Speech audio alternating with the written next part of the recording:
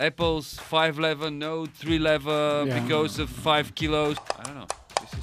Isn't it for the next episode? Yeah. Another one promised.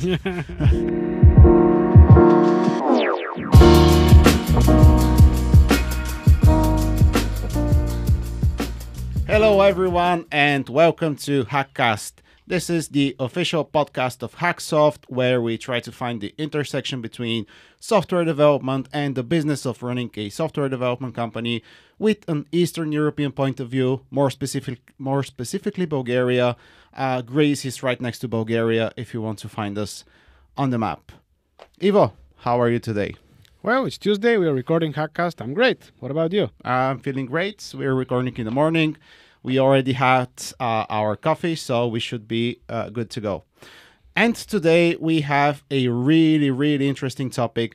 We are going to talk about the art of managing the relationship with your clients, something extremely important. And with us today, we have one of the OGs of the Bulgarian IT industry, Subby Angelov, more than 20 years of experience, senior account manager at Nemetschek Bulgaria, which is also one of the oldest IT companies in Bulgaria. So, Subby, thank you very much for being here, and please tell a couple of words about you. Well, I'm feeling good as well. This morning is quite chilly, which is normal for the season, and I'm happy to be here. Very nice studio, and thank you for the invitation. As you said, I'm managing teams and customers and clients and partners, whatever you say, and being in the business for quite a long. Yep. Happen to be manager. My background is technical. Started with Prolog. Really? Yeah. You started with Prolog? Yeah, I started with that and then transferred to Java. So That's a strange way to start. twisted mind from the beginning. So Okay. it is not a normal birth, let's say, but happened to be some kind of manager of many things recently. And apart from that, father of 2 boys, regular dude with a lot of hobbies. Yeah. And We're going to touch on the hobbies when we get to the human I'm not part of rushing things. it. Yeah. And we have an interesting story with Subby. I think we first met 10 something years like between 8 to 10 years ago. Yeah. That's probably not very wise to say when we met, because this shows some years ago. Okay, some years ago when we were when we were only doing Hack Bulgaria, which was our academy, hacker school, or basically courses. And I remember we were working back then with Nemetschek Bulgaria, and I remember that Subby came to one of the classes and did a very interesting workshop that was completely non-technical. It was the first thing that we were ever seeing in the non-technical sphere, and it was about cosplaying different scenarios between teams and clients. And I still remember how alien this felt to me, and I was like, why are we doing this? We just want to develop software, just leave us out of this. And some years forward in the future, I could have not been more wrong, because managing and having relationships with your clients turns out to be quite important. And when we talk about business, it can be even more important than the actual work that we do. And yeah. The funny part is that I still do it. Still go to universities and schools and academies. Not very often academies, but more schools and universities, to share this knowledge. Because as you said, when you're young and you're going into the profession, you think that everything is code. Suddenly, at some point, 5, 10 years later, it turns out that's not the whole world. Yeah. So still doing it. If someone wants to get some knowledge, I can be invited. And I think everyone loved that. In terms of the students. We're trying. It was new to everyone, and it was a point of view that no one had even thought about, so it was quite refreshing from all the technical topics. And how to say, when we were first talking with Subby about doing a podcast episode, we were revolving around leadership. And again, I'm making a promise. Sorry, Teddy. We'll bring Subby back and we'll focus more on the leadership part of it. Another episode promised. I'm the episode promiser here. Yet we decided to focus on managing the relationship with the clients because this is a topic that's not very often discussed. It's more on the business side of things, and it can make or break basically everything. And the context is, in Bulgaria, our industry, we are mostly service-oriented. And when you are mostly service-oriented, this means that we are working with clients from all over the world. And when we had Timo here, he said that sometimes we are tier 2, meaning there is a consultant working with the client and then this consultant outsources something to us. But sometimes we are tier 1 where we work directly with the client and build the software and do the business part for them. Yet there's always a client. And when there is a client, there is a relationship to be managed. And I like to open the discussion with Subby to give like an overview of his understanding when you are in a position of a service company and you have a client. Like what's happening then? Where do we start? I have to say that I don't have experience with being second level. All right. Okay. So obviously we are old company and majority of our clients are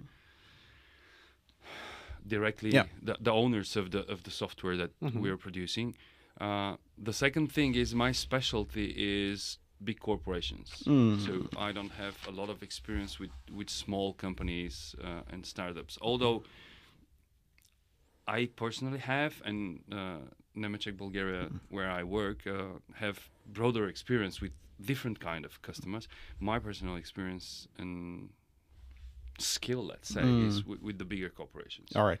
And to your question, what does it mean? It means everything. It's like probably I won't be wrong if I say that this is a relationship like in your family, like in with your friends. So it's demanding, and it goes from all the spectrum of the possible relationships. I mean, from emotional to logical to everything. So it's just normal relationship, I would say, between two people. But it's quite hidden.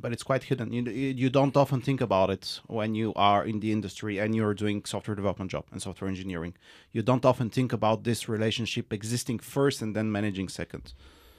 Yeah, maybe you're right for some roles. If you have a manager or lead accountant like I am, there is someone who thinks about that. So if you're regular dude that codes, you don't have to think about it until you're visible and until you are important enough with your knowledge, skill, and contribution, so your opinion matters. Then you are part of this relationship as well. It's really well said. Yeah, and you know it. Yeah. And when there is a client and there's a relationship with the client, we usually start talking about things like, hey, there's like a budget and someone decides about this budget. Hey, there are decisions to be made and someone is or is not a decision maker. And all those things, if you have not been exposed to it before, that can be quite confusing because when we were starting and we were quite naive and stupid, like a good combination of the two, we were thinking about, hey, the only thing that the client wants from us is to build the software. And we were extremely focused on building the software. And every time that something happened that broke the relationship with the client, we were caught by surprise. We were like, we are doing a perfect job. Everything gets delivered on time. We are even exceeding expectations. Yet the client does not seem to be happy working with us.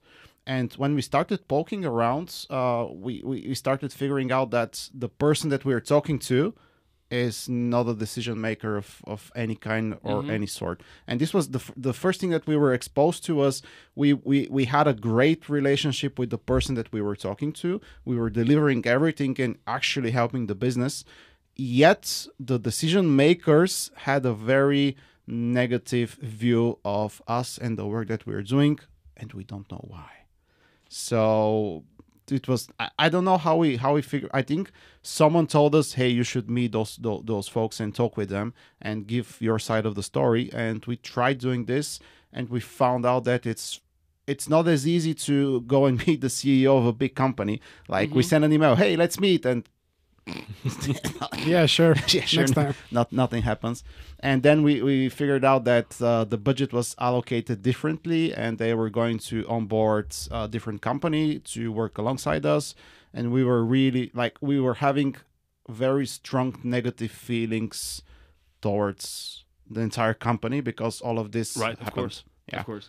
And this was our first experience, and we had to learn from it. It was not a good experience.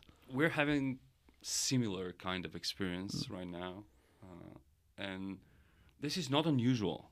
But as you said, when it is the first time, and you realize how colorful the world is, and it might take you by surprise. Yeah. If you have been part of bigger group or in a bigger company or bigger group of friends, you might heard about such things. So you may have some, how to say, assumption. Yes, assumptions. We had a lot of assumptions.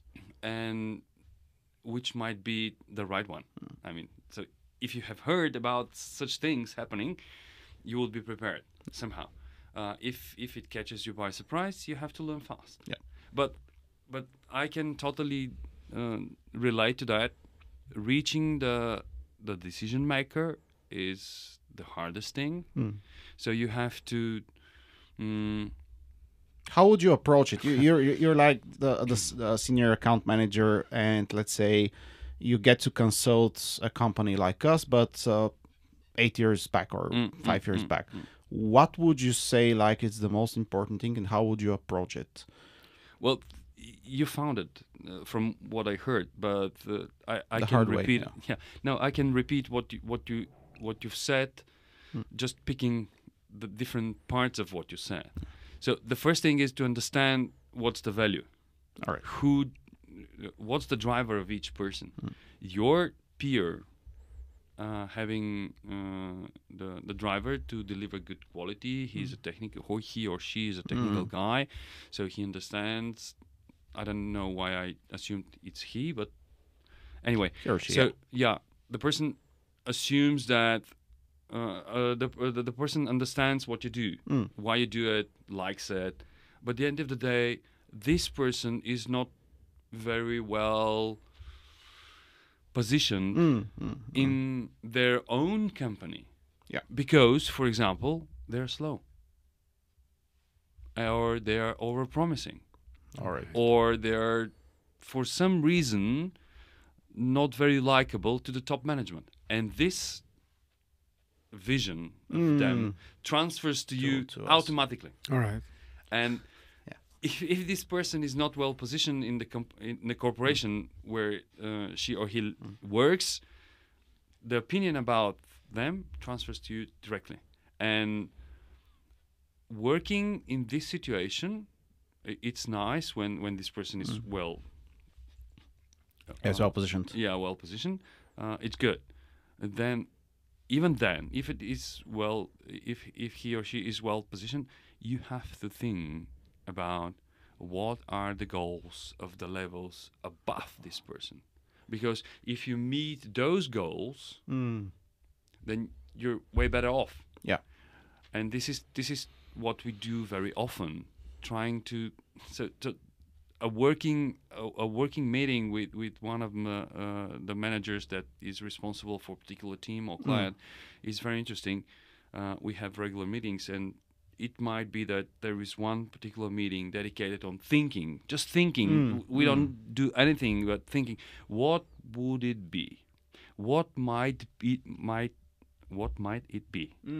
Or so just thinking how to approach a level above, how to influence the decision, why this is the way it is.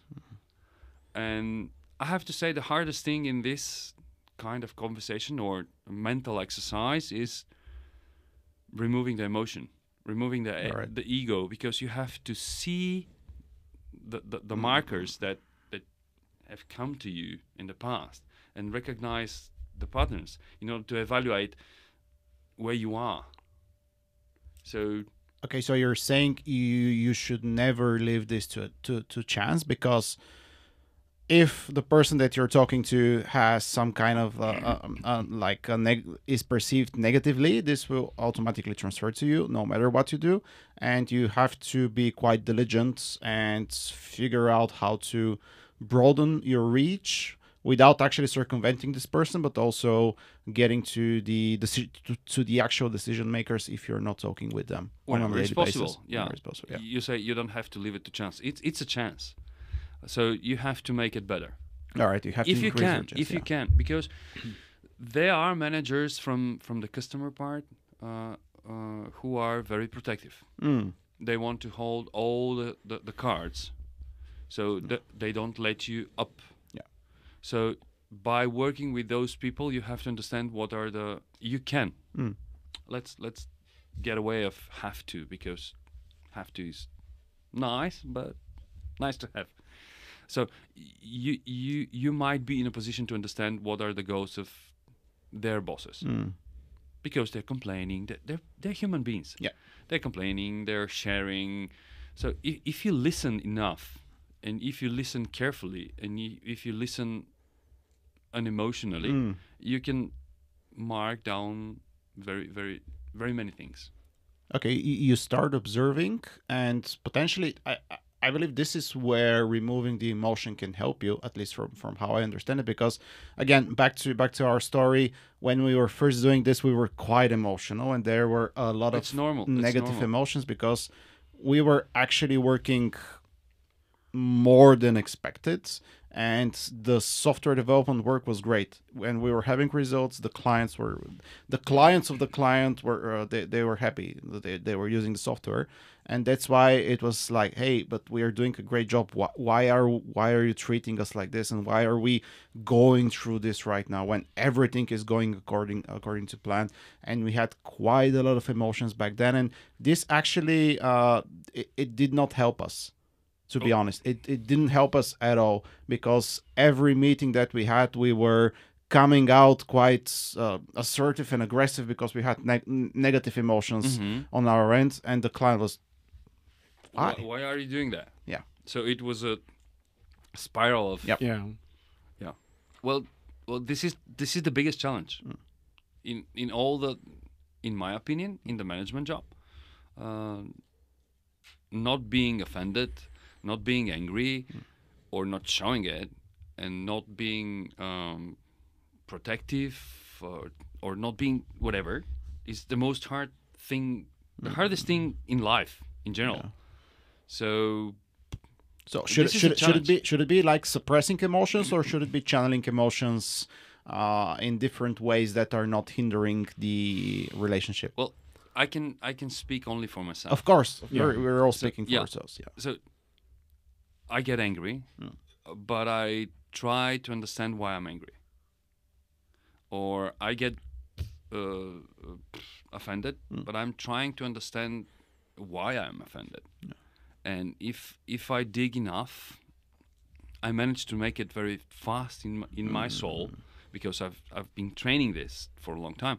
But if you manage to do it fast, you'll understand what's triggering, what this or that is triggering in you, and then you'll be able to work accordingly. So, but one secret that I understood recently, not a secret, but something that we don't think about, is that we start when we don't like someone, or someone is making something bad. What were the names that you were calling to those guys? That's an interesting topic, and we were discussing this before. We almost always have inner names, like internal company. What's the word for it? Nicknames? Slangs. Okay. Internal company slang for all of our clients. That's And okay. Yeah, that's okay. But So no. I mean, how so did your attitude towards the same people, the people itself, change? for sure, but our attitude changed to the folks we never met. Yeah, of course, of course. But it changed, of course. It was negative. Yeah. It was negative. And what I found out is that when people start calling names or dehumanize the person, then the glass is full. All right. All right. Yeah, because Like a the- self-fulfilling prophecy when you yeah, when you get kind there. of, kind of. But when you start calling them those stupid guys Okay. or something like that, when they start losing their names and their personality, they are the enemy. And this is Yep. this is known from most of the how to say propaganda. So the enemy doesn't have human face. Yep. And when we make it naturally and start turning people into animals, whatever, then we're losing the battle with the emotions in ourselves. Yeah, and effectively the relationship starts To eroding, deteriorating. Yeah, no matter what you're trying to do. If this is what you want to do, that's fine. If this is not what you want to do, not you fine. have work to do. Yeah, it's not fine. Yeah. And if you catch yourself going down this road of dehumanizing your, like you have an issue with someone, what would your suggestion be? Like my number one thing action point would be meet in person. Get in a room, start talking, go drink beers or whatever. Do some activity, do some human activities together. So you can start talking in a more human way and figure out what both parties want, if possible. Well, I've seen this not working. Okay. Happy to hear more. So the thing is that when you go out with people, you are developing this outside of work relationship, and you start to see this person in different role, which could be fine, but which doesn't necessarily mean that you start thinking that this person is good professional or something like that. So you might like it very much, like a friend or somebody to sit on a table, but still doesn't bring anything positive into your work relationship. But it can make it easy to discuss work matters. True. When you are on better human grounds with that person. If you know what you want. Okay. The thing is that you have to know what you want out of this relationship. And this might not be the ideal project. This might not be the ideal 2 years of your life because of the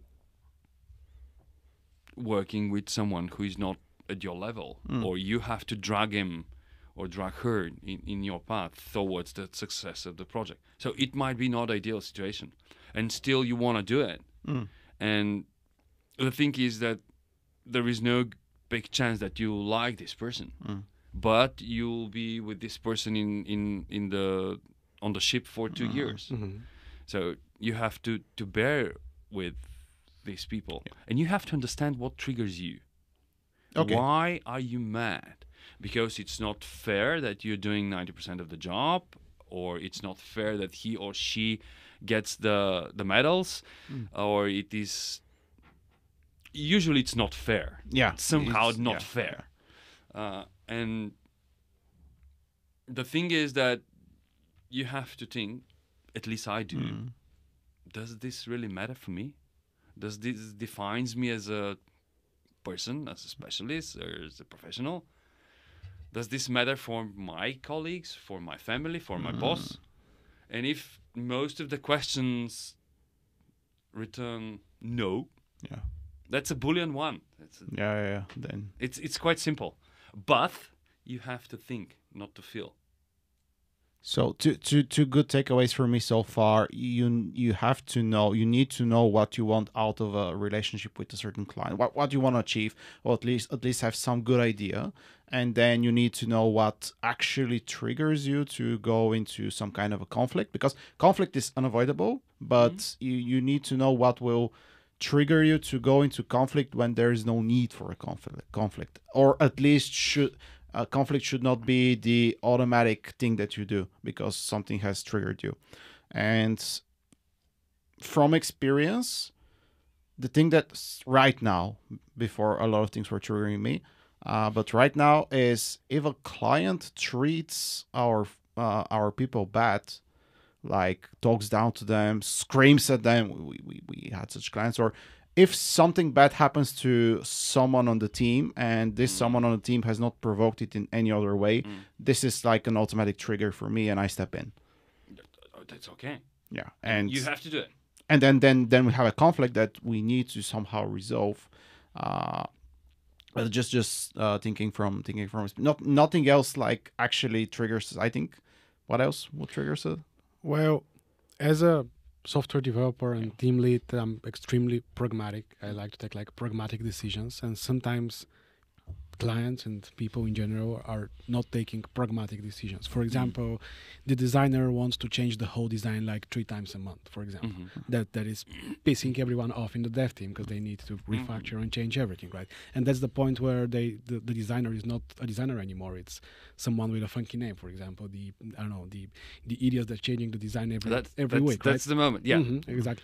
And that really, when sarcasm comes, then exactly. it's time to go in. Yeah, surprise, surprise, you're changing the whole design again. This idiot, And this was a pretty common thing, like having someone taking, for us, unpragmatic decisions. And I think that's the point where we realize, okay, we probably did a bad job describing why for us this is unpragmatic. Probably this person doesn't really know how complex it is to change the whole design. That's true. Probably it's on us. It's probably not on them. Or this is the way I like to think, and the way I like to think, hey, how can we prevent this next time? I can agree if we twist a little bit. Okay. It's not our fault, but it is in our ability to change. Yes. Okay. Exactly. Another example is, for example, we are working with a client. Everything's working great. Client, the person that we are working is really happy, like the product owner or the product manager or whoever. And then the management just decides to add one more dev team from another company and join the two teams just in case we disappear or something. Which to us seems really unpragmatic, because now we have to deal with another developers that are not part of our company, and there might be a cultural unfit or something. This is not pragmatic. We are doing good, but probably we did a bad job describing that we are a solid company of a lot of people and we might not disappear soon, and we didn't make the effort to meet the actual decision makers and show them that we are a solid company that is here to stay. Probably it's on our field, not just unpragmatic people that are taking bad decisions. Well, it's very hard to to put yourself in the shoes of someone who you don't know. Sorry. So there's one thing. Hard to be in someone's shoes, someone that you don't know. And the second thing is that if you don't know this person, and if you don't know what he or she's working as well, it's even harder. I mean, I may imagine going into the shoes of someone who is outgoing and very bright personality, or someone grim, or someone who is in, I don't know, somehow difficulties. So emotionally, as a character, I can imagine what could be in someone's shoes. But for being in the shoes of investor, for being in the shoes of a doctor, for being in the shoes of director in a political organization, I don't know. I can only assume. And as hard as you can try, and as much as you try, I think you become better. For example, the case you said, imagine that they don't want to be dependent of you. Yeah. So how many internet providers do you have in this office? 2. Why? Because we don't want to be dependent on just one. Exactly. Yeah. So this is the same with the teams. So if you have only one provider, you are dependent from their mood, their goals. So at some point, they don't know. If someone comes and offers you 32 millions for doing something for the NASA, some sexy thing, they don't know. Yeah. So I would understand their behavior, and understanding their behavior doesn't necessarily mean that I like it. Doesn't necessarily mean that I approve it, but absolutely means that I can react according. Okay. Because it won't get. I will not go there and say, but we're doing good, and why do you change us? Or is this? So we will have problems. This will be slow, and trying to convince them not to do it. And I'll know from my realization that they will do it, no matter if I like it or not. Yeah. So I have 2 options: to be angry at them and to tell them, or say, okay, I understand why you do it. Let me help you with that. What kind of a team do you want? Let me find the people for you. Let me interview them so I can find the right people for the second theme. Yeah. So I'll have a little bit of more control. So let me organize the work in a way that it is evenly split. So they can be fast and we can be fast, and you can achieve more with this. You are paying the money anyway. So let's make it 2 + 2 = 5, but not the other way around, because we will have clashes, and this is quite understandable. So let me lead a little bit this process until we're separated. Then you have more control. Then you can influence the stuff, but you have to slow that you're offended, that you're not good, because they're doing it because of some personal reason. No. Just business. Sorry. It is. This just That triggers you. yeah, this triggers me a lot when I heard this is just business. And I think right now I understand the reasons why clients do this, and it's about risk management, and it's nothing personal. No, it could be awful. Let me tell you a story. So All right. we're doing a great job, and we're working a long time with these guys, and those guys came to us to say, so by contract we have some time that they will notify us that, and they came and said, we're not going to work together. And I said, why? Is it bad something? No. The management starts to getting rid of all the providers because we're going to sell. So we're selling the company, and Nothing you can do. exactly. But the point is, how can you accept this news? Because it makes a lot of rush. You have to find another customer, and you have to train these people to different technology, probably, I don't know. And if you're an investor, this does totally make sense. If you're someone who is in the organization that your daily life will change, that's pain. Yeah. You know that the commitment and the involvement, the ham and eggs, the dish, so the chicken and the pig, so different level of commitment. Yeah. The chicken is involved, but the pig is very much committed. Yeah. So it depends on which part you are. If you're delivering the eggs only, Yep. if you have to deliver the ham, so it's a different thing. So this is really part of this is just business.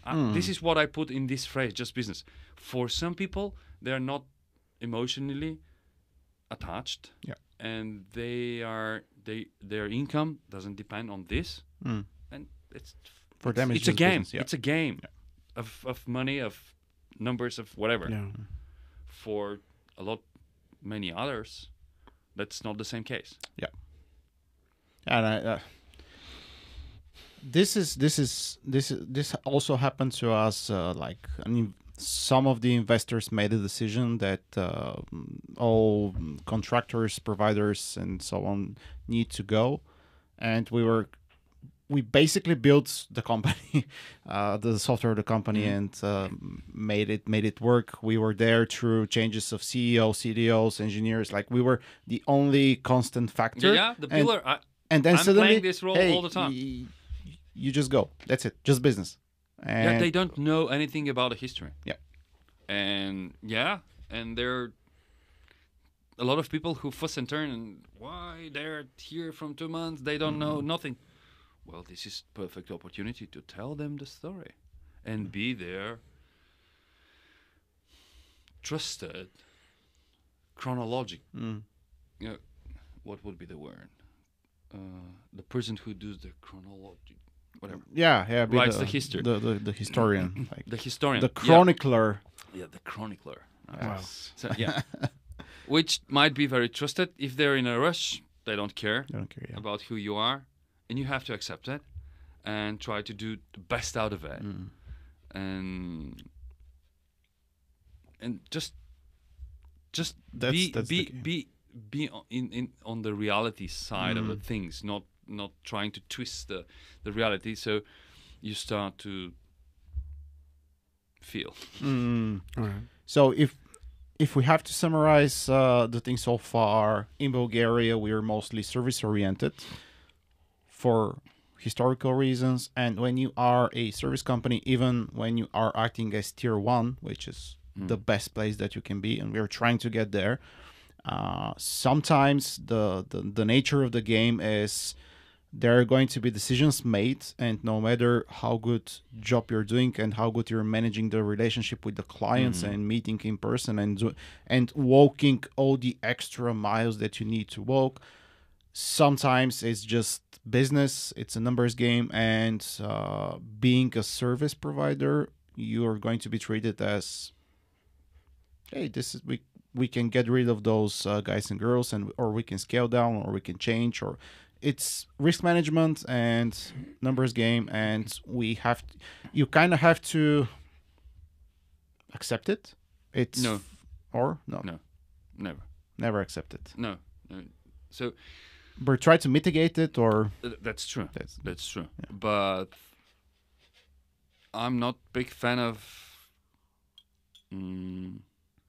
Life is what it is. Okay. Then you're leading nobody to nowhere. So there is a very nice phrase I like from the Fountain, the book Fontaine, and in the prologue, the author says, "I don't want to leave the world to people I hate." So no, it's my world as well. So I'll fight for it. And when you understand the need of the person, you're able to work with that. all right. All right. You might want or will not willing to fulfill that or work together in this particular project with this person with this particular goal, but knowing it at least gives you understanding where they want to be. So if their path is your path as well, cool. Great. If it is not, cool again. Yeah. But or at least can make some actions towards to be. You know what I say about the diplomacy? That it's saying good dog until you find a bigger rock. So you have to bear some time in order to do what you want, but doing with dignity and responsibly, so you don't leave people that you don't want to work in a bad place. So you have a deal done, you shook hands, and that's it. And you leave them in a better situation where they were before meeting you. And this is always working well. This might not be the long-term project you want. Yeah. This is also fine. But where did we start? So I was trying to like summarize this part of the reality of Yeah. working with clients, being a service provider, that sometimes it's just going to be just business end. No. And I said will- accept it. yeah. You said No, no, mitigate it. Yeah. It will never be business. It will never be business. This is a very nice word expression to say, I don't want to explain myself. So just business means I don't want to explain Okay. myself. Yeah. Or I'm afraid that if I tell you the real reasons, Things will we get bad, might yeah. not be friends anymore. Yeah. And this happens. So if you put people on ease to be able to tell you whatever is in their mind, it could go easier. But you have to get rid of a lot of your ego in order to be able to make it work. And the second thing is that, for example, some investor says that they want to minimize the cost because they want to have someone from their circle Yeah. taking the job, which is, We've had this experience. well, this is so natural. We all do it. The whole world does it. Yeah. To put your man in charge. We have a beautiful word in Bulgarian about Yeah, this. I have a man. I have a man, yeah. Yeah. Shuruba Janashtina also. Yeah, but that's yeah. it. Yeah, all our foreign watchers and listeners try to say Shuruba Janashtina. You can organize some giveaway. We will do a giveaway for everyone who can pronounce Shuruba Janashtina. Not natively Bulgarian Yeah, or not- Serbian or Not from the Balkans. yeah, not from the Balkans. Yeah, Greece is next to us, so a Greek might try to say it. They're pretty well versed in the meaning of this word, but that's a Yeah, different. so different topic. this works all the time, and I don't know why people are surprised of seeing it happen. So Because they have never seen it happen before, and they had a pretty unrealistic. That's us. We had a pretty unrealistic expectations of if we do a good job, then we have a business forever, and it turned out not to be the case. yeah, that's part of the story. But I really like, I think this is like a piece of wisdom. I tried writing it down, but my pen stopped working. It's not You have it recorded. it's not our fault, but it's in our ability to change or to affect change. And I really, really like this, and I'm going to write this down alongside the other bits and pieces of wisdom that I read from time to time. So thank you about this. Sure, It's really always. good, really good, really good. And yeah, that's basically the nature of having working with clients and all the things that people should expect. Let's turn the other way around now. We will perhaps circle back to this, but we are all assuming that we are doing a perfect job. Like our line of work is there are no issues with our line of work. Yet this is also not the reality, and sometimes it is our fault. We are not doing a perfect job, and the client is not happy. And what would be your approach in those scenarios when it is our fault and you know the team is underperforming or the team is deliberately not doing a good job for reasons? So let's start from that. If someone is sabotaging the thing, that's not good. That's not good, and it should be removed. Either the person, either the reason. Yeah. So there must be. So it's. I don't think that it's possible that someone is paying for someone, and someone else from the provider is actually working against the common goal. Undermining everything, yeah. Doesn't seems like a. But it happens. Probably. And it can be personal. I've seen it. I've seen it not because of the client, but because of interpersonal relationships on the team. Probably. I haven't seen such big problem. I had situation when it is done unconsciously. Okay. Because this is something where you can work through understanding. If you see it happening unconsciously, this can be addressed by making it visible and understandable. If someone is doing it in purpose, I don't know how I would react, but I probably will get rid of the person All right. or the reason. Or the reason, yeah. Yeah. I don't know. Really, I don't know. I don't see it. I don't see it very often. I cannot imagine happening. Probably, but the chances are very, very low. And I don't. I learned to live in a way that I don't solve problems that I don't have. Okay. Sure. Okay. You're So not actively looking for problems. such- No, I'm not actively looking for problems. No. That's also part of the wisdom. Maybe perhaps we are a smaller company, and we were like a couple of years ago around 20 people. We're 35 now. Still a small company. Feels pretty big to us. We've seen such cases and scenarios, and I can like summarize it into two big groups. First is interpersonal struggles between people on a team, and then the best thing is to separate them on different teams. And because those folks didn't like each other, they were kind of sabotaging the entire team. Yeah. This is something Like I've parents seen. fighting through the kids. Perhaps it's a bad analogy, but this is how I think about it. Right. Yeah, and the other thing is when someone on the team feels kind of, how to say, suppressed or thinks that the client doesn't like him or her, and it goes into malicious obedience. This beautiful phrase, when you do just the work that you've been told to do and nothing else. Yeah, I'm professional. That's usually the case. I'm professional. I'm not doing anything more. So the first thing, I like to solve all the problems or all the fights. Doesn't matter the level, inter team or with the customer. You said fighting with the customer about something. So I honestly ask, what is your goal? What do you want to achieve? Why do you do that? Usually one of the answers of any of those three shows where we have to dig more. And once you understand, I have to refer to some 10 minutes back in the conversation. You decide what you want to do with this information.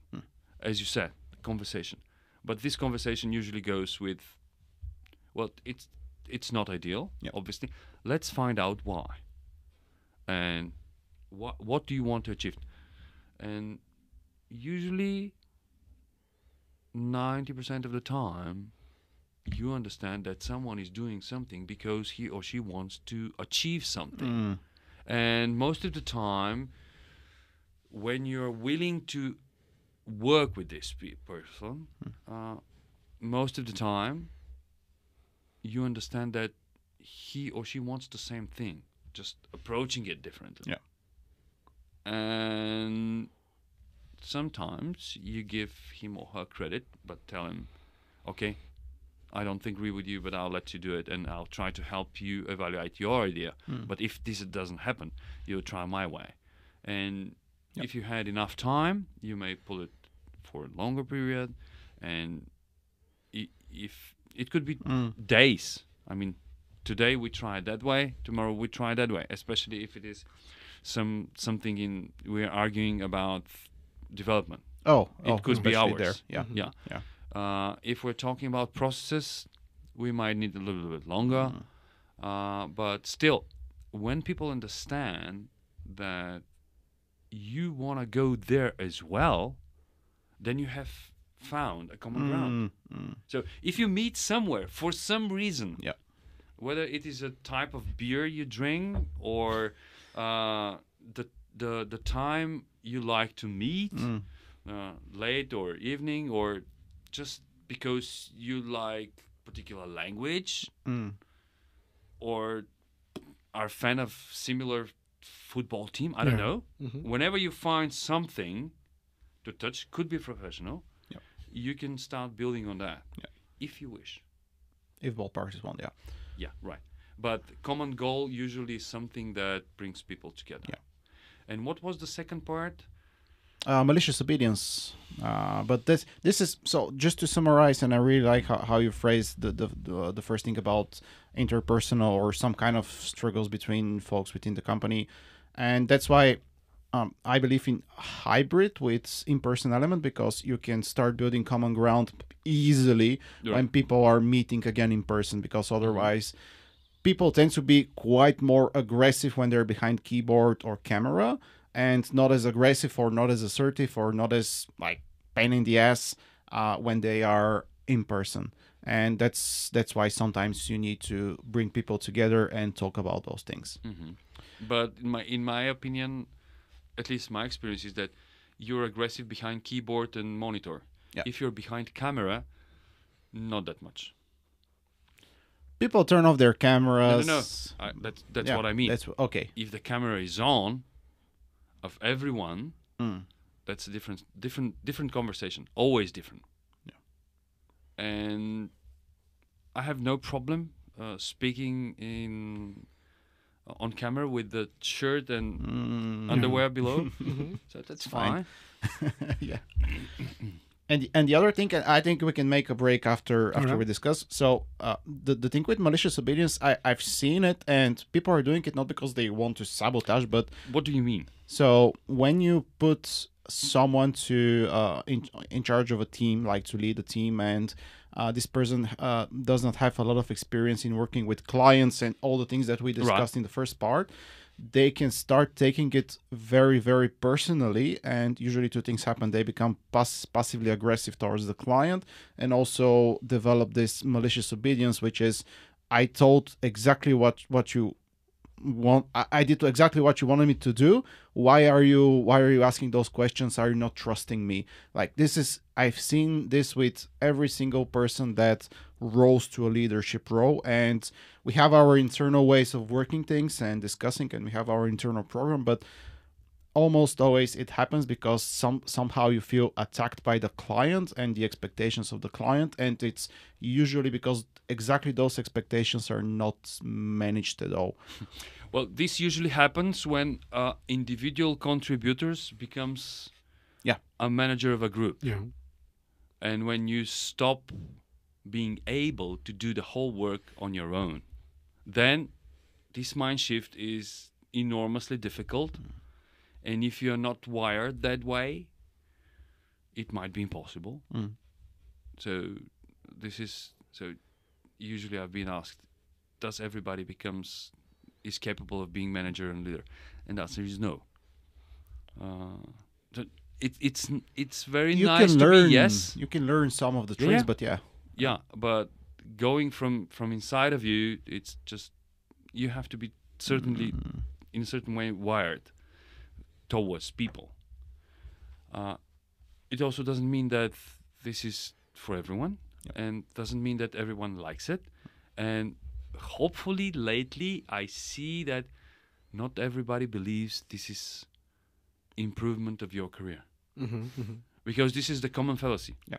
I become better and better and better, then I become some kind of a boss. And people start realizing that this is not a great career path. This is not what my grandma in the village will think of progression, which is good, because they're very capable people who doesn't want to go in this, how to say, so the society expects you to become, especially here in Bulgaria, Eastern Europe, the bigger rank, Mm-hmm. and you start feeling unhappy. And why is that? And very capable people are, how to say, burning their own energy. with that, instead of being different things, and we have to talk about leadership, but position of authority is something that I don't trust working. So I don't practice it. I don't like it. I wouldn't encourage everyone to go from that and direction. by position of authority, you mean I say something and I expect you to do it, not because you believe in what I say or we are aligned, but because I have the authority to tell you because what I to said do. that. Yeah. Okay. Yeah. Got it. This is already promised, we will record. We an started entire, already, as you can see. We will record a an little entire bit. because it touches the at least from my point of view, it touches the relationship with the client because.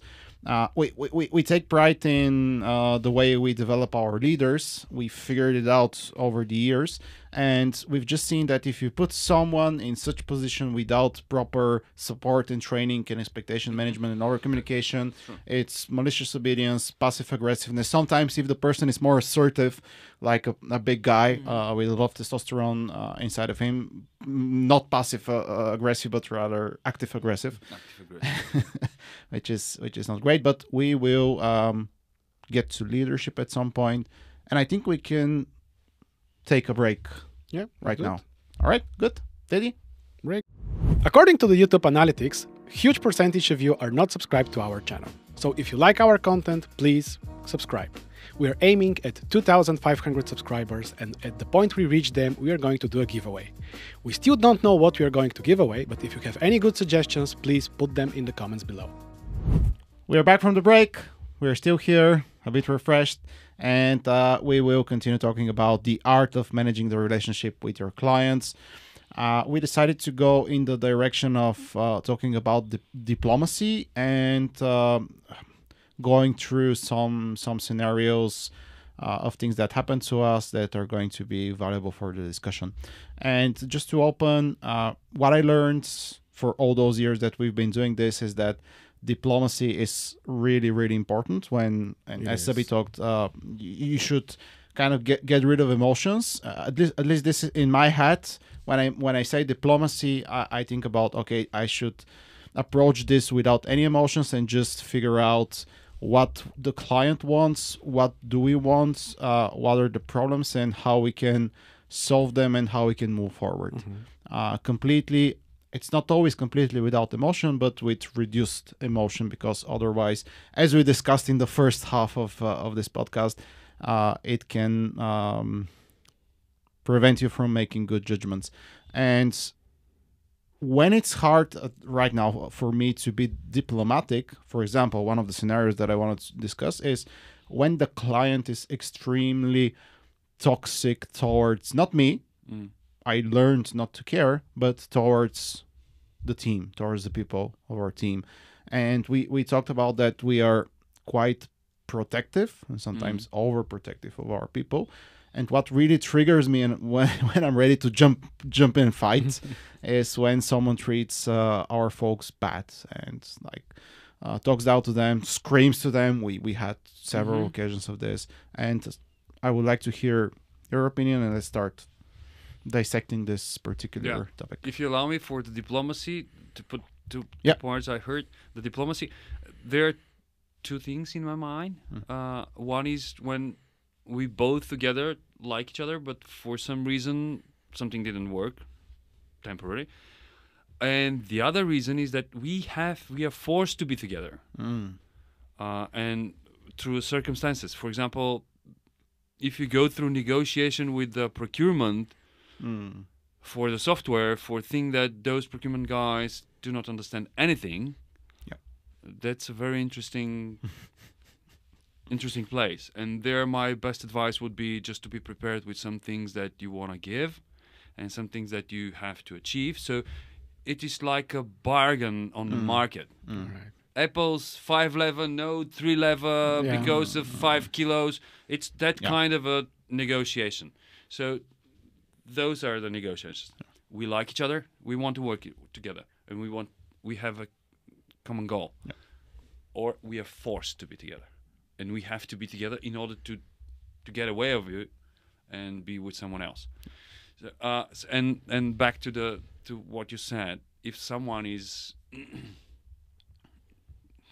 toxic customer, for lack of better words, so I don't know how many of you are parents, but I can get a lot of abuse. But if someone does something to my kid or my guys, then the fury comes out. Yes. Yeah. And the biggest, so we always interfere as managers. and that's why it said escalation, right? So it comes to our mind. Then you have to be very careful because both sides are very emotional. If there is already a hot fight, it's burning, and if you try to stay a little bit above the situation, which is not always possible because you're already triggered, then good. You may be in the role of someone who brings the peace, the peacemaker. Because if you join one of the parties, not helping at all. not helping at all, yeah. So you have to think of yourself for returning the peace. So this helps to understand both sides, because as we discussed before the break, that we have to find common break. So what I did in the last example that we had, that people are fighting on both sides, we just changed the goal of the people in our organization, because people on the other side changed, and the goals changed, and we still lived with the old goal of delivering best quality. The new goal was just being faster, and on paper everything should work, and they wanted to change the process to bring more people. So our goal should change. So it's not the same. And we worked and we talked and we worked and we talked, both sides, and until now it's a little bit calmer. Still a little bit tension, but just you realize that the reality is different. And one of the hardest things to do, just want to say this, sure. realize that there needs to be, like, reality is different and you need to change really hard. Nobody wants to change. Nobody likes to change. Nobody likes to realize that he or she might not be right. Oh yeah. Especially because the world changes, and what was true yesterday is not true today. So the same thing. That's very funny. I would say funny. There are people. So if you look at all the conversation in the office, outside of the office, so you can see how loaded the conversation is. And the truth is that the world is changed. So this conversation doesn't matter if you go to the extremes. And so here's the same. If you try to get out of, because when people are fighting each other, they usually go to the extreme, little by little, little by little, little by little, and this is not productive. Not there is no big chance to meet somewhere, because you're going to the edge of the circle, and this is what happens. Usually you bring someone who tries to be in a position of both sides and try to bring them a little bit together. And the second part of this thing is that that's our fault, our own fault. You mentioned it.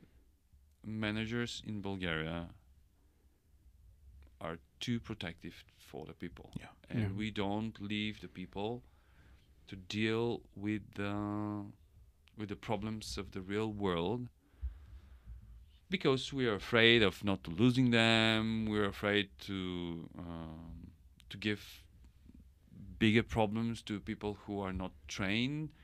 But the reality is that people are very capable of managing majority of the stuff. And so it depends on the reason. If you want to care about your people, that's good. The question is, do you really care for them by putting in a golden cage around them? And the second thing is that, do we really believe that we can handle the situation better? Are we better human beings? Or I don't think so. So just because happen to be that we're in some managerial role doesn't make me better or more capable. for sure, I don't know enough. I know less for the particular case than the person who is in the trenches on the front line. Yeah. So probably if this fallacy that I'm more capable of dealing with these things can be removed out of the equation and just support the person, could be easily solvable.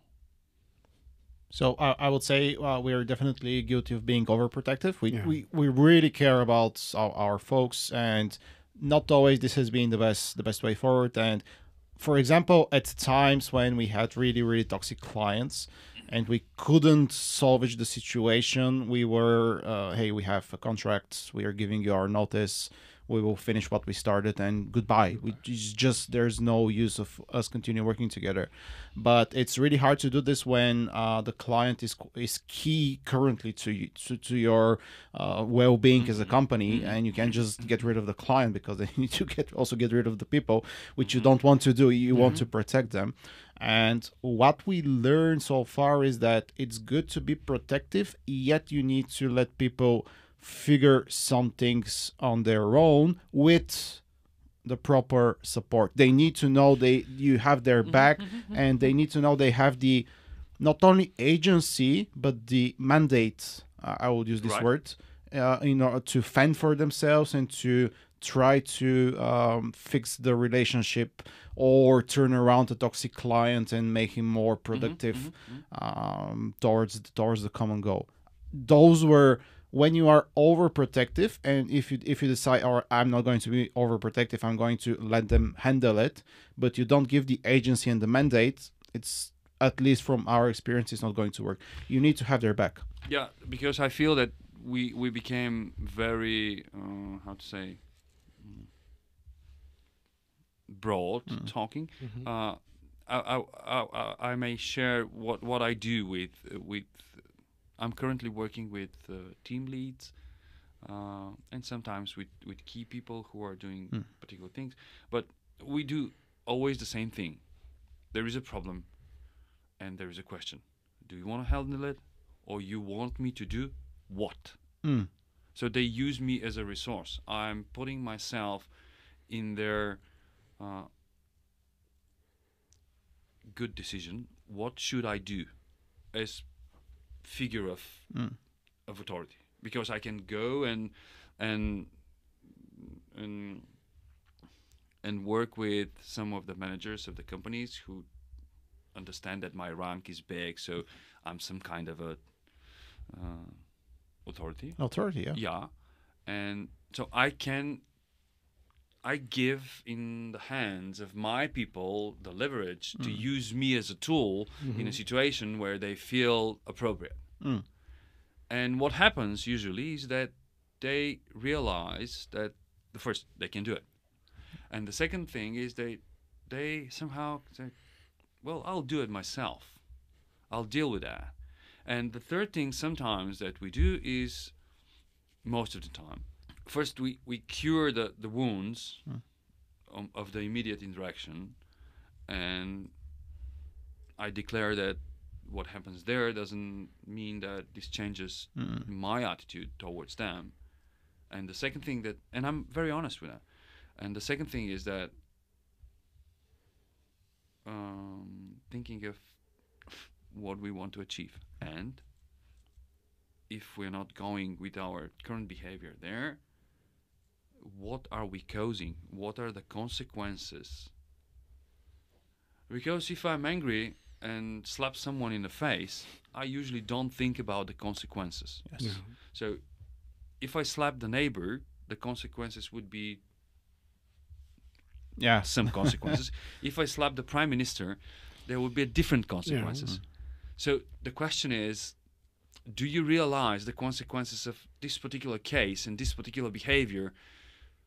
And sometimes it's fine to show anger. Sometimes you want to be angry because this makes some benefit. Yeah. This may show the client that, hey, I'm getting pushed back, so could be. Yeah. And I think this is a valid tool, given that you understand the consequences, that sometimes if you show anger or you push back or you draw some lines, at least from our perspective, the consequences, you should be ready to lose the client. If you're not ready to lose the client, it's really hard to.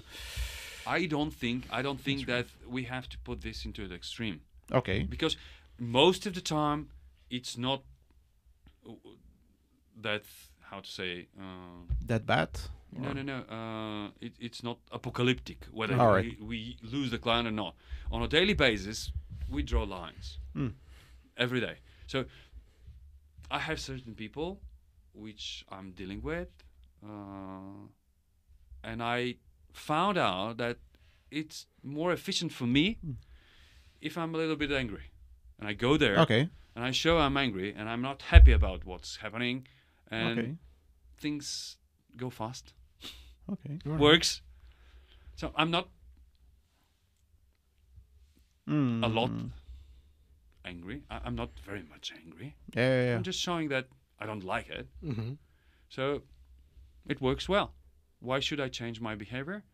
We, after all, work with this person. Very nice. So sometimes comes back. I give the favor. I do the favor. But when I need something fast, I need to be angry. Okay. Nothing dramatic. Yeah. But it works better.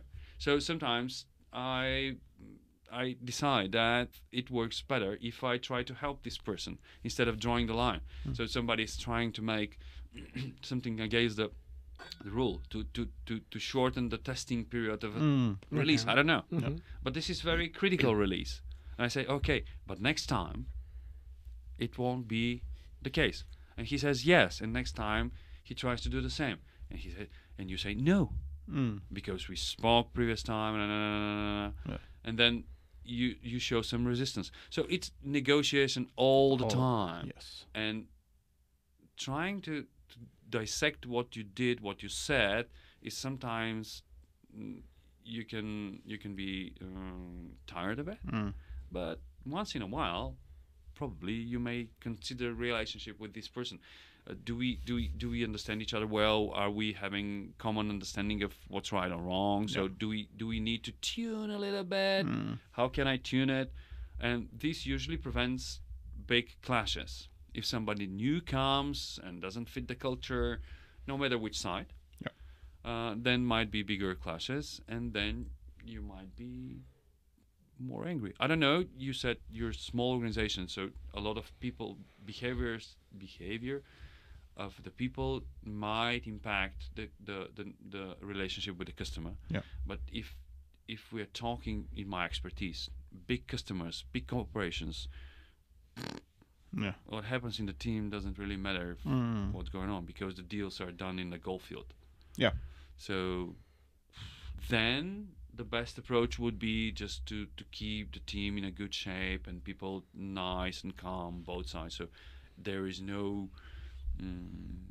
how to say, everyday tension. I really liked your idea of providing yourself as a tool to people that you work with. That's always not for this occasion only. But I like to think of myself that I'm working for my people. Okay. Because they know what to do, they know how to do it, and usually I just have to remove some obstacle. Because you work with the same kind of people. They're clever, they're professional, and need just a little bit guidance where the goal is, because you have some side conversation with the big boss. But out of that, and that really triggers the people to lead the whole thing and reach to you whenever there is something that they need help with.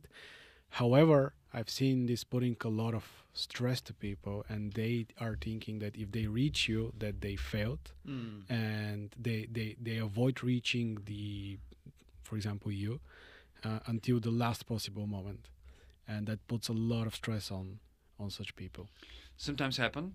So that's why the people who you work with on this occasion, that's what I do. That's only my experience. I usually monitor very closely and ask what's going on. Try to feel if this person is somehow having difficulties to solve this, and by just talking, you can understand where the difficulty is, and you offer again. You want to help.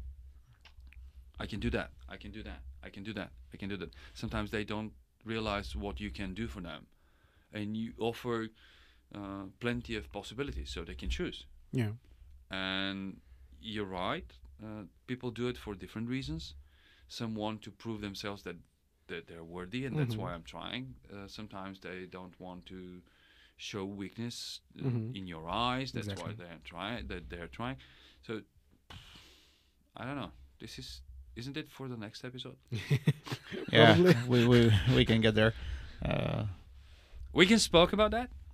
It's your choice. I think it's still towards client relationship, because if you go down the road where you don't want to be overprotective and actually develop those skills in your folks, I think right now, in terms of escalation management, and when we have team leads talking with clients, we want to know that they have our backs, and we want to have, that's the first thing, that we have their backs, so they can reach out to us.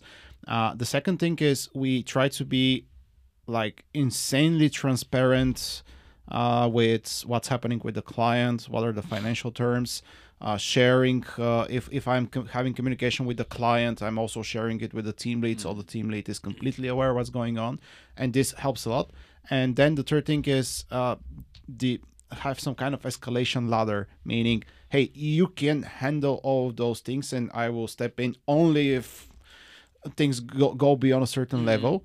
And sometimes we even say, hey, by the way, if this continues to be like this and we cannot resolve it, then we will consider stopping our work for this particular client, but we cannot do it right now. And we just try to be completely honest, because when we are overprotective, we build loyalty, but we want to also build trust, because when you are overprotective, people are going to be loyal, but not always. But they're not always going to be trusting you. Not necessary, but yeah, most of the time. From our experience. Yeah. But when you go the path where, hey, you can handle this, I have your back, and here's all the information and expectation needed, and here's how to manage expectations, I think this builds better trust and loyalty in the long run, and also helps people develop skills that they're going to feel good about.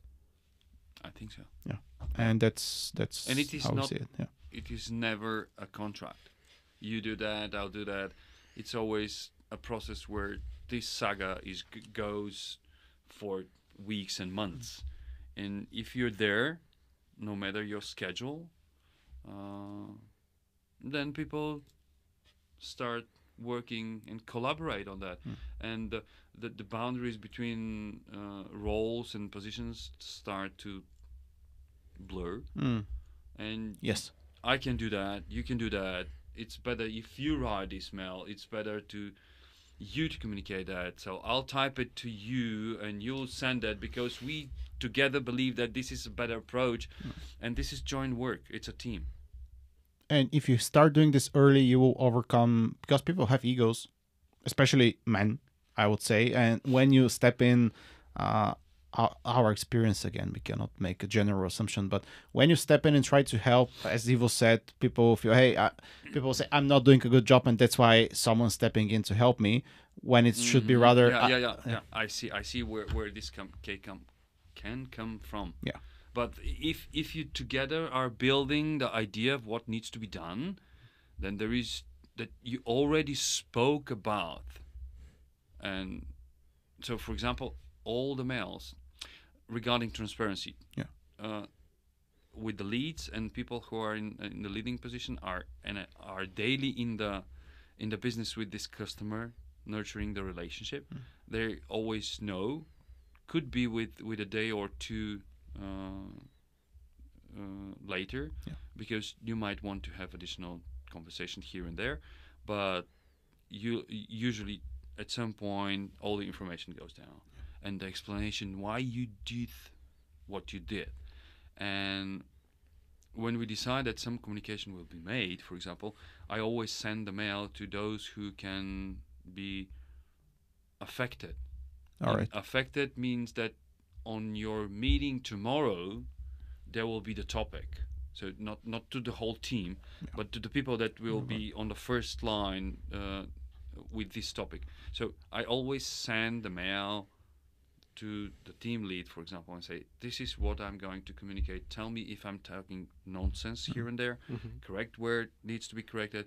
Or do you understand that the way we spoke yesterday, because you might be that you're not doing the right wording. And they modify what they need or tell you what you didn't express well. And then when they're happy, then this is the moment when the mail flies. Before that, I don't send mails. It's very, very, very rare occasion when I send mail for negotiations, for some relationship with the customer, if the team lead doesn't know what's in there. But this builds trust. If I am the team lead and you do this, I will feel included. Like there are no things going. You're part of the decision. You're not included. Sometimes you tell me what to do, what to write, and because I have skills with typing and twisting words, they tell me I need you to do this and that and send it to those people. I said, okay. Do you like it? Does it say what you want? Do you think that the consequences of this mail would be where you want to go? Yeah, okay. Sometimes I write them mails. They tell me I have a lot of work. I don't want to go here and there typing mails. Can you type this mail for me? And I do it. Sometimes they type me mail. They have clear vision what they want to achieve and how want to say it and whom to tell it with the exact words that happen in the meeting, which will ring a bell for something that they have already told. Yeah, and they type me a mail and said, can you send this and that, this to these people? Because, okay, send. So we're working together. It's not inclusion, it's just... It's a team. It's a teamwork. This resonates, I believe, with both of us because this is what we are doing right now, and we see the benefits of it. For sure, when you share more of the nitty-gritty details of working with clients and the relationship with your team, it will not be as beautiful as you have described it in the beginning to your folks, but I think that's for the better. The thing with the sharing, I learned to share information when the consequences of this share wouldn't be in a way that I don't want. For example, if something is fixable and if I share it before I found a solution, then it puts people in the panic mode. Why would I do that? But if something is, I need their input to bring the solution together, I cannot take the decision on my own. So this is really the for me the level of should I share something early or later. It's not a question whether I share it. It's when. Okay, it's when.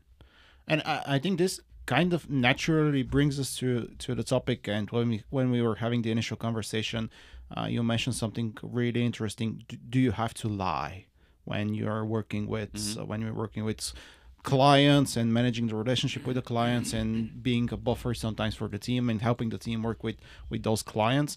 And I really thought about it. And for example, it's really hard for me to lie internally, and that's why we lean towards being quite radically transparent. Sometimes, as you mentioned, people go into panic mode, and you can skip that, I agree. But when it comes to talking with clients, I think it's unwise to speak your mind, and then diplomacy should be on a much higher level. Political speak and talk should be on a much higher level when you are aligned on the goals that you want to achieve. Sometimes you may think that this client, we quite often work with clients that they think they have technical skills. They have like close to zero technical skills, yet they want to be making the decisions. And you cannot just go there and say, hey, by the way, just don't do this because you don't understand the topic at all, but you want to steer the clients with the right questions and the right proposals. So you go towards the direction that will benefit the entire process and will help you reach the goal. So when it comes to the team, it's really hard for me to lie. Sometimes you may want to omit information, but then when it comes to the clients, I would not say it's lying, but it's rather speaking in a more political and diplomatic terms. And it's not with all clients. There are clients that we're quite honest and transparent with, but it's not always. Well, lie. Let's define lying, because it could be very misleading, because someone will say, well, but what they said is really a lie. For me, lie means that you change the fact. And what we see in our media and all over the media, so you may share a fact and twisted the impression of accepting this fact, so it leads somewhere else. Yeah. And sometimes, probably the famous thing with the 6 or 9 on the sheet. So two people are looking at the same way, and one say it's a 6, the other one says it's 9. So the same fact could be seen differently from two people. So it's not very unusual to say fact and looking it from the direction that you like.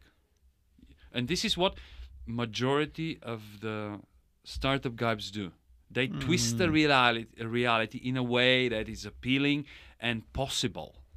Because if you don't see it that way, you're doomed. Yeah. So for me, lying is changing the facts. It is. Not twisting, but changing the facts. And depends on the level of twist. It could be also accepted as a lie, or you've been tricked. Yeah. Okay. And if I'm twisting the reality in a way that it will never possibly apply to someone, then I'm lying. So if I'm telling that everybody has a possibility in this modern age to learn anything on YouTube, and I'm speaking this in a ghetto where they don't have internet, that's a lie. You're lying, yeah. That's a lie. And so with a customer, I would like to lead them to the place where I go. With the people, I usually don't put this effort, because this is a lot of effort. It is. To bring someone on a path and show him the path in a way that they are willing to go. And I always do it for the sake of common success, because otherwise I would have problems with with myself. With people internally, we don't really do it. We just explain what it is and how we see it. Could be different. So usually when I say something to my leadership team, and there are 3 people who see it one way, the same fact, see it one way, the other 3 the other way, the other 3 says, well, I cannot see it either way. So if the group is bigger, there will be a lot of different opinions about the same thing. So sharing the facts and sharing my view on them usually works, because of the, as you said, trust. If I have proven myself to be trustworthy and how to say, and there for the people, being there, and working for them, being their champion in different situations, they say, okay, fine, let's see. If you have to lead a customer who is not technically aware of something but want to do a decision, usually I may go and describe the consequences of this decision in a more darker colors than. What we try is to the nuance of gray. Got it. Everything is nuanced. It's Right. like negotiations on all levels with different But nuances. in time, if you work with this same person for 6 months or more, and they start to see that you want to help and bring everybody to the place they want to go, at some point they will say, "Yeah, I would like to say this as a decision, but you know better." Yeah. So Just this building changes. trust, trust with the client. Everything is trust. Yeah. Everything is trust. And defining trust. I had this realization. I had a conversation with a client, and I was saying, you need to trust us more, because otherwise we cannot achieve our common goal.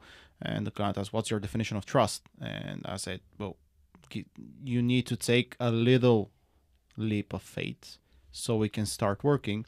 And he said, "Trust for me is you say you're going to do something, and then you're going to do something." Which is not necessarily the way that I'm going to define trust, but this gave us the idea of what to do in order to get to a place where we will have the trust that that's our definition of trust. Like, your job, just go on and take the technical details. No need to agree on every single step and every single decision.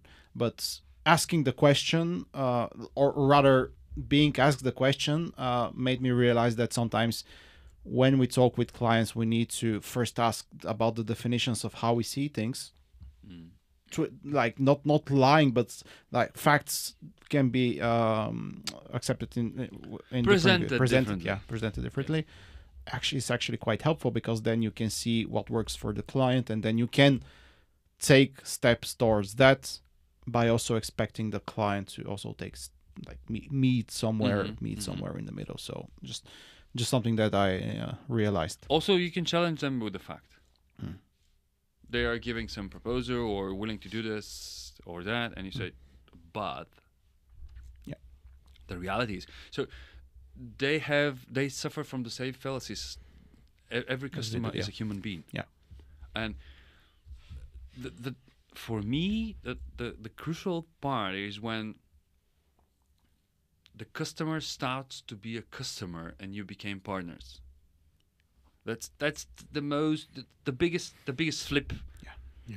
And it can be ruined by someone going out of the organization and someone else comes. Yeah. Different director. That this is instantly broken. Yeah. And you have to build it again. But the difference between customers and because I heard that recently, it's very good. The difference between customer and partner. Customer is always right, and you do what they say, no matter the consequences. It's always right. And the partner is the person or the entity that steps against you for your common benefit. That's really good. That's a great definition. Yeah. Yeah. We're going to steal it. Yeah, it's not mine, It's really but good. still very valid. Okay, that's really good. And when you go at that point, you're more or less safe with the conversations, all the problems that are. It gives you a good frame of reference for how to approach you things. can fight, and you both know that this is for common goal. common better. Well, thank you for dropping so many wisdom bombs, as they say. Something else really resonated with me. You said about basically your main goal is to align the goals between the team and the client. If the goals are misaligned, this is the point where fights start to happen. Well, friction happens. Yes. And as outsourcing companies, let's say, we're often kept in the dark what the main goals of the clients That's a problem. are. Yeah. And that's why the goals are often misaligned. So probably one of the main job of the relationship manager is to align the goals, right? Well, usually you don't know it. So they start to be seen through the everyday work. So the team usually knows them before you do. They tell it to you. They tell you what's the reality. Because the person you work with usually has assignment to do the job that you do. Yeah. So you're aligned with this peer. And if there's misalignment, it's above the level of your peers. And what it could be seen either through your peer, who is very well aware and just sees what's going on and tell you. The question is whether he or she wants to tell you, if it is in their interest, or through the team, because they see currents in the fabric of development. And the currents in the fabric doesn't work, but in the lake, the ocean, they have a greater resolution on things. Like they see way more things being day to day there. And they start to see those patterns and where the things go, so they tell you. And if this doesn't suit you, you may bring it. If it works for you, you may decide not to. You may decide to prepare for something. For example, recently I've learned, at least I'm going to try that, but I put it in words, in short words. I like short sentences, haiku stuff. So if the director that you work with and you like is changed, you may expect that in 12 to 18 months that you're replaced as a contractor. So currently this is my expression for 3 to 4 examples. And I'm going to test that. Best of luck. This happened to us. Have you seen such thing? Yeah, it happened to us. Yeah, but I'm talking about the period. That's the interesting thing. The period was like I would not say the shortest possible period, but close to the shortest possible period where the company would not suffer by replacing us. So we had to... No. My question was whether it is 12 to 18 months. At least a year. If we are talking about something that is a working business and has customers and clients... Right. Then at least a year. Okay. But then, are you going to go to the second year, at least in my opinion, if they can... The moment that they realize they can remove you, they will remove you. The very moment. Yeah. You're gone. Yeah, but usually it takes a year. It takes a year. If we're talking about working business, of course. If we're talking about a startup that has no customers, if they disappear on the obviously day. the job disappears. Yeah. All right, I think we are bringing, if Subby, of course, wants to come back to HackCast, we're bringing him back. There are like plenty of topics that we can discuss. And before, we have some closing topics that we discuss in every episode. But before we go there, I want to briefly discuss something that's a bit lighter when it comes to relationships with clients. But we suffer from this. Breakfast? I'm joking, because we discussed the breakfast, and sometimes it's difficult to figure out. Now I'm hungry. Clients tend not to pay their invoices on time. And we have tried, I would say, everything except legal actions to make them pay their invoices. And if we push too hard, we're breaking the relationship, and we don't want to break the relationship. And I think some of the clients are they figured out this, and they just pay the invoice only when I have sent 5 emails, 3 Slack messages, and sometimes I call them and send SMS messages. Like, this is, I don't get it. And it's accepted. You just we have accepted it, okay. And we have developed an approach for this. But I don't want to lie to you. That's it. It's the reality.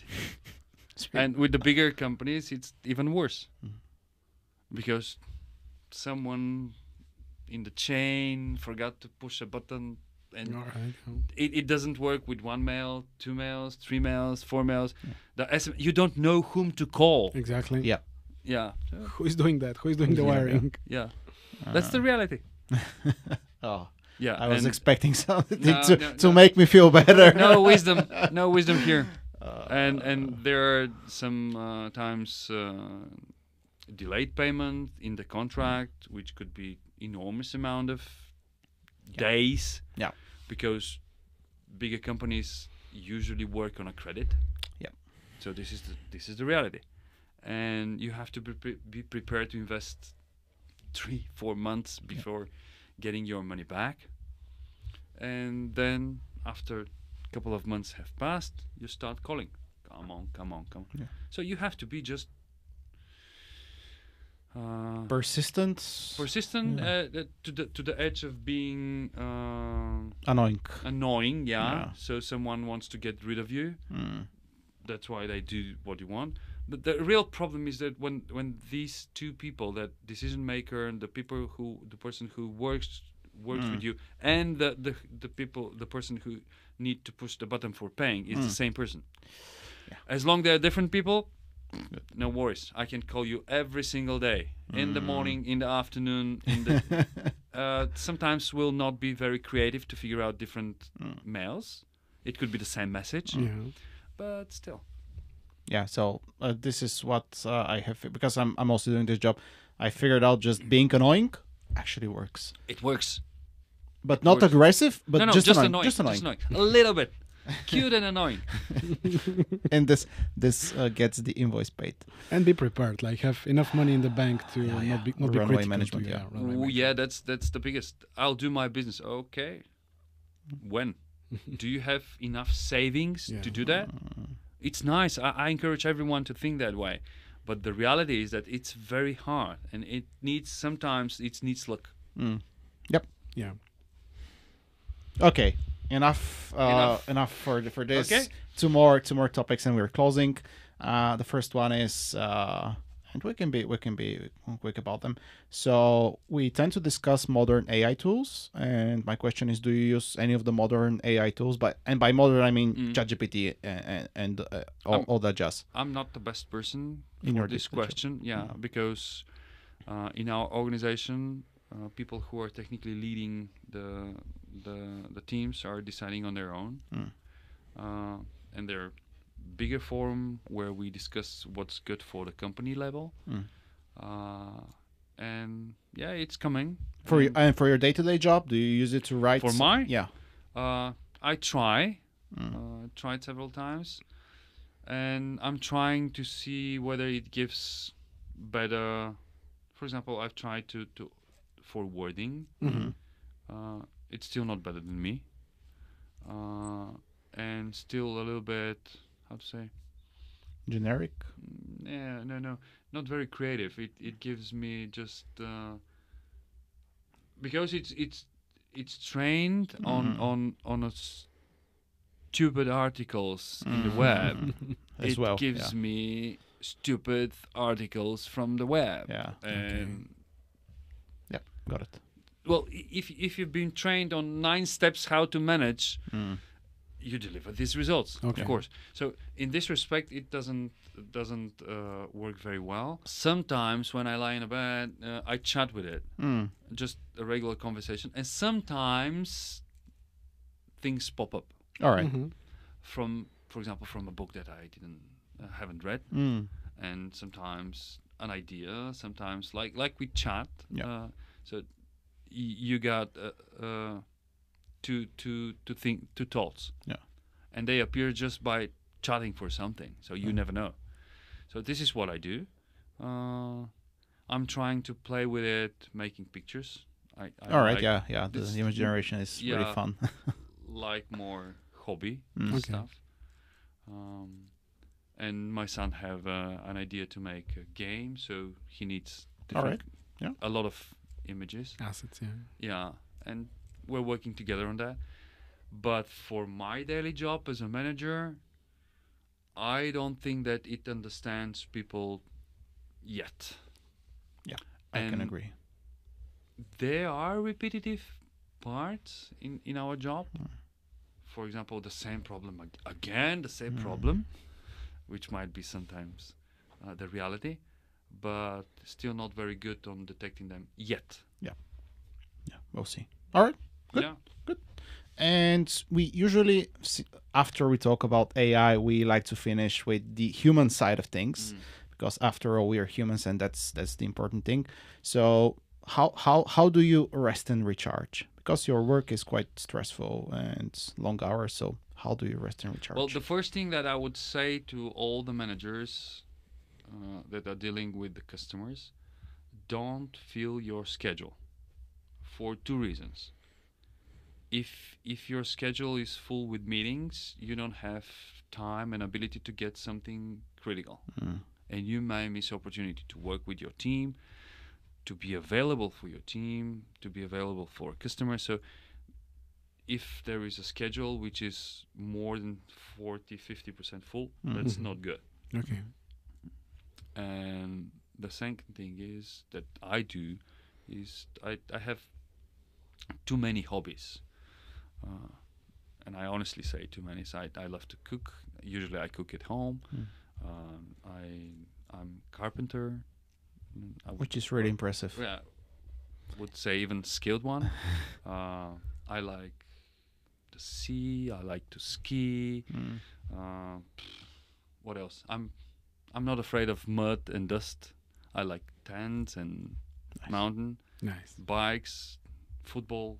So I love being with my kids because they're grown kids, and we have very few moments being together in the family. So when I have a chance to be with them, I try to be a quality one because they're grown men already.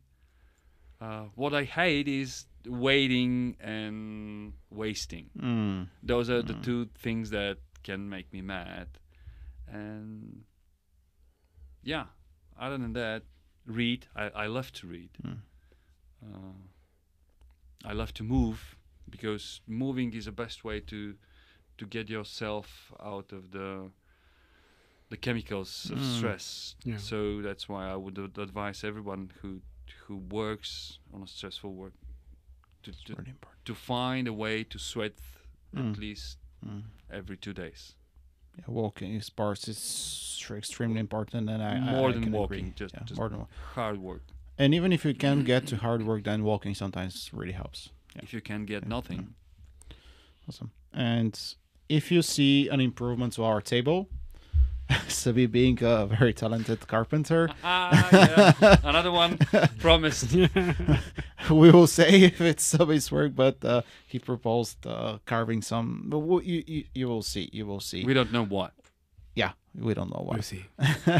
Well, Subby, thank you very much for being here. I think this topic was really interesting. It's not talked as much on various medias and podcasts, and I believe we gave an initial insight about what's happening. I hope so. In the business, and this will I believe this will make people realize more the work of their managers and the work of their leaders, and appreciate it more, because I do hope, because it is really not appreciated enough, because it's not understood. Not. You don't know what they do. Yeah, exactly, and that's why we wanted to have this conversation. And we usually have a gift for our guests, so we are giving you a gift. And do I open it right now? If you want. And to record the impression? This is entirely up to you. Entirely up to you. It's a small swag box with HackSoft stuff. Cool. And so in order to know what's inside, you have to earn your place here on this microphone. Exactly. And we use quality fabrics for everything, so people actually wear them. And once again, next time I'll be prepared. Yeah, you are coming for sure for a second episode with Subby on HackCast. Again, thank you very much for being here. Thank you for watching. Hopefully you found this episode insightful. Ivo, close it. Like, subscribe, leave a comment, and until next time.